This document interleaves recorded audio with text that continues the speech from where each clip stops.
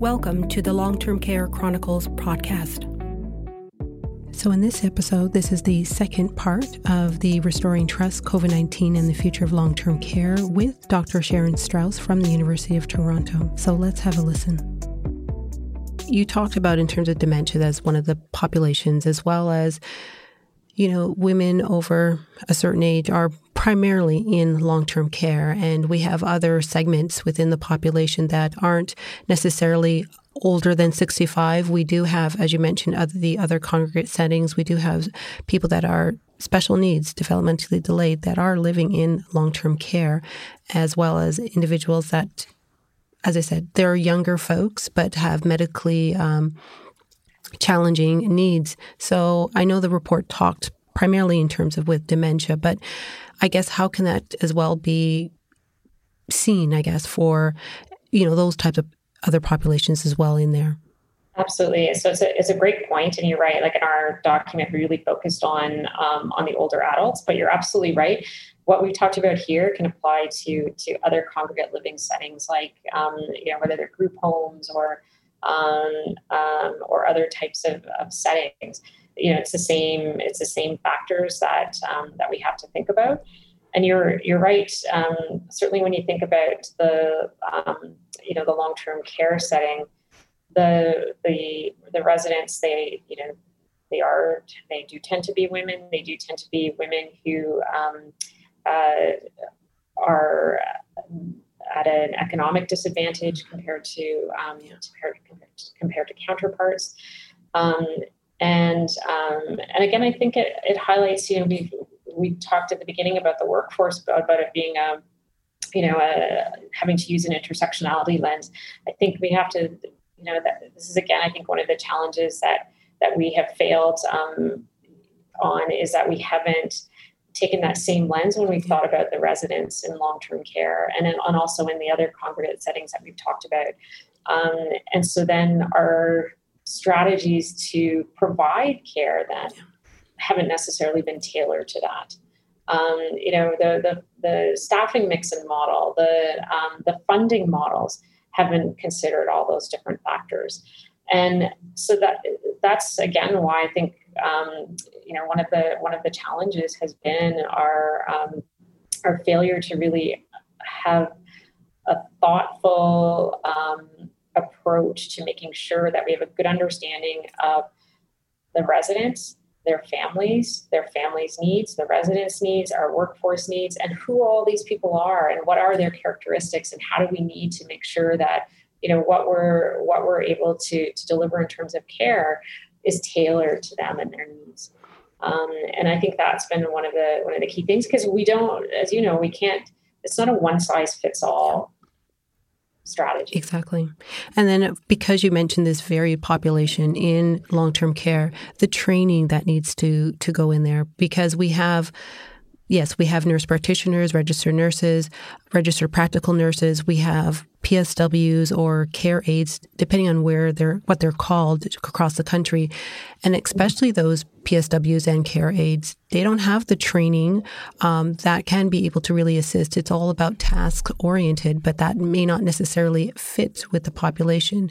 And I know the report did talk about in terms of making sure that is uniform across the country in terms of those type of standards. And that's why federally wise, this needs to be under the Health Act. So can you just speak to that, to some of those points?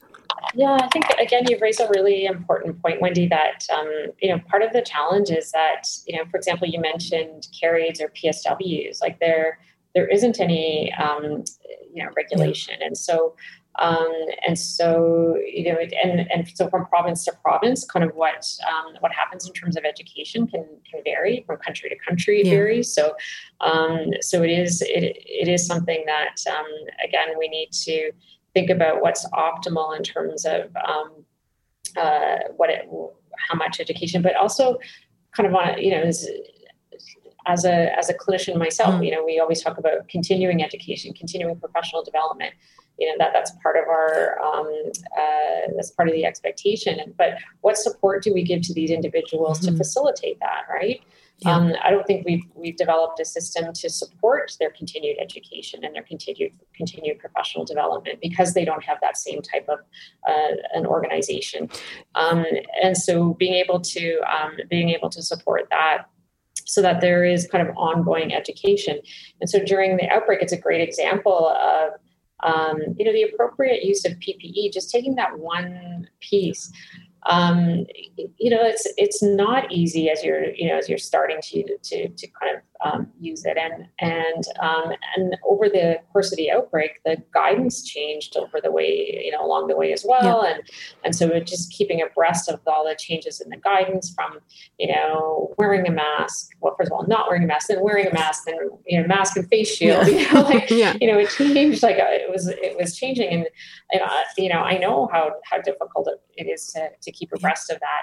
But then also when you're going into the rooms of people and you're, and the approach that you do, the donning and the doffing, and getting the training in that, and getting the reminders around that. Like one of the things that we found helpful on the acute care side of things was, like with our medical residents, we did like ongoing training with them. Like, we had ongoing training and then we had basically safety officers who would go around and would do audits and would check, or we would have buddies that we would pair up with. And so it was implementing that same kind of an approach then in the long-term care homes, which did not have the resources to do that, right? So how do we do that? So how do we provide that ongoing education? And then having the ability to remind people as well, because as as we've seen, as we're watching the news, people are getting pandemic fatigue, right? And we all get a little bit, we get a little bit complacent, and things. And so it's that constant reminder, that constant vigilance of what the processes are. And so you need to have that infrastructure and support, within the organizations to be able to do that, and to support the PSWs and being able to do that. Yeah, absolutely. And hopefully that can be, the plan put out there to be able to have that facilitated. Because I know with some facilities, it all depends, because some will support that in terms of that additional education and others will not. And it all is, I guess you can say, not so much that I want to say that it's a recommendation or if it's an organization specific. It's usually each facility specific, if you know what I mean. Like let's say if it's company A, from company A, they have 12 facilities. Maybe one or two are actually basing on their own initiative, what they feel is appropriate for their particular facility, that they'll go ahead and do that stuff. Yeah. Well, I think that's an absolutely important point, because they're all managed by different people. So, so they're going to have different approaches. And certainly, I think that was very apparent during, as we all watched kind of the outbreaks that were happening at different sites. Like people have very different approaches, right? Yes. And so you could definitely, I think that's a critical thing that, even, across an entire network of homes, we may not have the same thing going on and may not have the same support across all the sites. Exactly. And then now currently with what is happening in terms of a lot of long-term care homes currently, that there is outbreaks. And the recommendation did indicate that, the need to act is immediate, and we have not acted at this point in time. So, what will that, do to us and say to us about it as Canadians, as in our society, as to that we were fit, that we did not act, we did not try or attempt to even try to rectify and to implement something, because this pandemic will be with us for some time. It's at least, they're saying, I guess, 2 years at least. So we need to have some sort of a plan, but there's no action, no motion towards that. And then how can others get involved to be able to move that forward? So absolutely. And I'm so glad that you asked that, because if we don't do something now, like, what is it going to take? Yeah. Like, what is it really going to take to affect change? And I think that's the thing that many of us find very, very distressing. Yeah.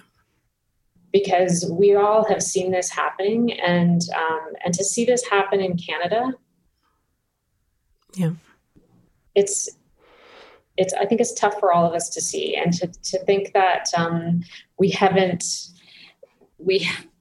I agree with you. I don't think that we have effectively met the challenge yet for the next wave. Everybody is working really hard to do so, but ideally it would be nice to see some of these recommendations that we've talked about, like continuing the pandemic pay, for example. Recruiting more into the long-term care sector, making sure that that we really do have adequate PPE supply chains within the long-term care, adequate access to testing, and with the results getting made available to the workers in a timely fashion. So there's all these different pieces that we're already seeing there's struggles with it. Everybody's seeing that, and so I think that it has highlighted that now is the time. We have to act on this, and we have to move this forward. And I think it's a great time for advocacy, and I hope that the people who are listening to this, the family members, the other caregivers, really are vocal about the advocacy and engage on the messages on we want to provide the best possible environment for residents in long-term care homes. This is their home. They deserve a fantastic quality of life, a good end of life for those at that stage. They deserve that. And we should be valuing that, and we should be providing that for them. And we should be valuing the work that the frontline workers in the long-term care homes are delivering. This is the other piece that I really worry about, that these individuals have gone through a tremendous amount of stress and moral distress over this time period. And now, as we're heading into this next wave, are they getting the appropriate support, to go through this next period? And how best can we support them going through this next period? So absolutely, I agree with you that now is the time for people to be vocal.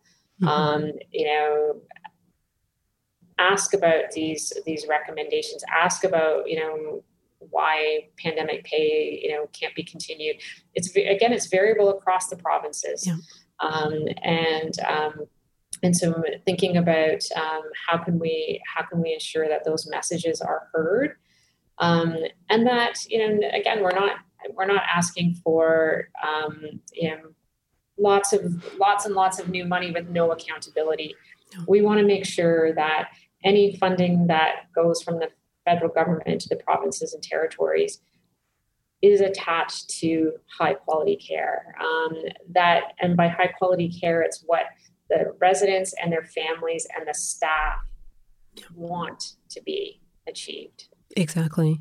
Because that's what's really needed to be able to ensure that, whether currently and in the future, that quality of care and quality of death does happen within that segment. And then, because I know that the report as well mentioned in terms of the recommendations as to how to kind of correct or resolve the workforce issue, and how the provinces and the federal government should really be working collaboratively together to be able to do this. And can you just talk to some of the points that you mentioned in the report? Yeah, so for sure. So part of this is around, we've talked about the funding, but also thinking about, setting up a national working group that would actually look at the appropriate staffing model and mix, and setting the standards. So what are the standards in terms of the amount of direct care versus indirect care per resident within the long-term care setting? And then similarly around the access to the multidisciplinary team, that, it shouldn't be up to each province and territory to think about all these different things.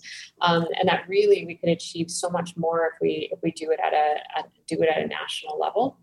And then be transparent about it. So I think that should get publicly reported, so that for each of these indicators, that should actually be reported, as well as how much money goes from the federal government to the provinces and territories for this, and what's the return on the investment? Yeah. So, is it met? And if not, why not?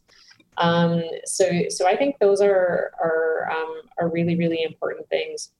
The other thing that, in terms of kind of the integration that needs to happen is, again, one of the things that was seen in the first wave of COVID was that in countries where there was a very close integration of their public health and of the different healthcare sectors, they tended to perform better.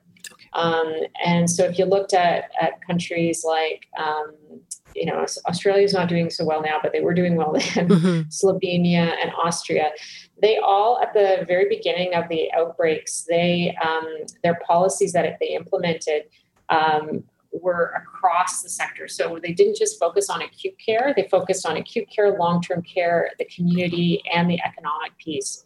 So they did it all at once. And so it was a very much holistic approach to the policy side of things, as opposed to in Canada, where it was more fragmented.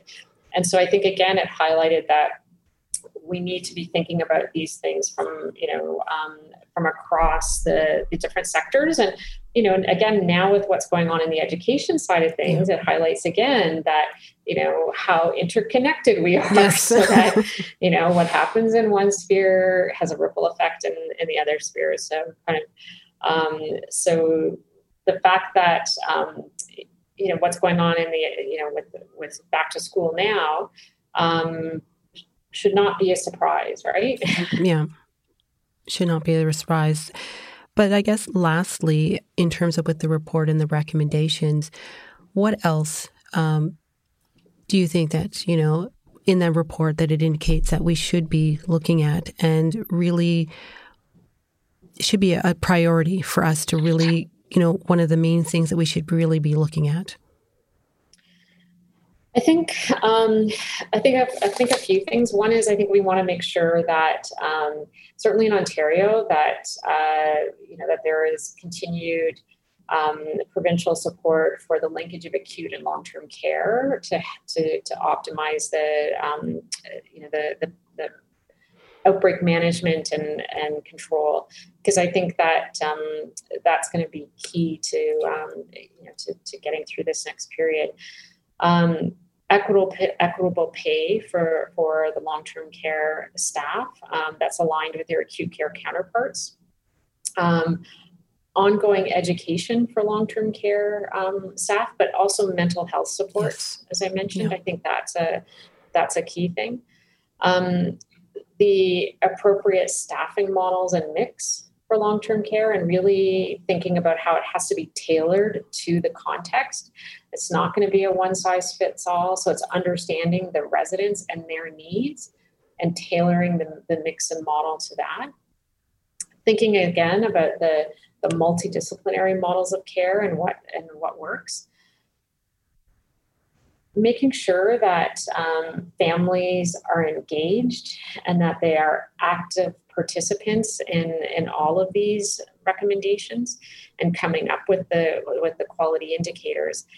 And then finally, making sure that we do have the data to make sure that we're monitoring resident quality of life and the staff quality of work. We want to make sure that the staff are happy at work, that they're satisfied, that they're feeling supported, so that they have a high quality work experience. And so it's being able to make sure that we have the data to understand that, because it's only when we have that we can make any adjustments then. Thank you. I really appreciate your time, Dr. Strauss. Thank you so much. No, my pleasure. Thank you. You're welcome. Thank you for listening to today's show. And if you have any feedback or suggestions for this or any other episode, please contact us on our social media at Twitter at Family Councils and at Facebook, Family Councils Collaborative Alliance. Thank you so much and hope you enjoyed this episode.